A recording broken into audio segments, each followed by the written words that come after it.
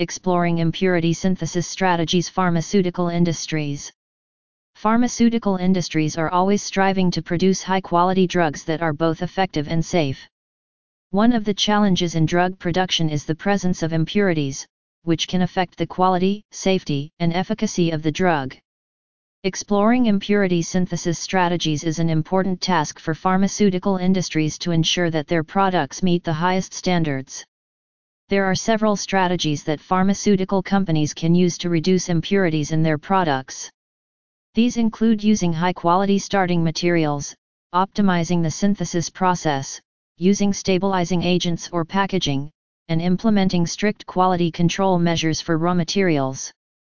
Additionally, analytical methods can be used to detect and quantify impurities, enabling pharmaceutical companies to monitor impurity levels throughout the manufacturing process.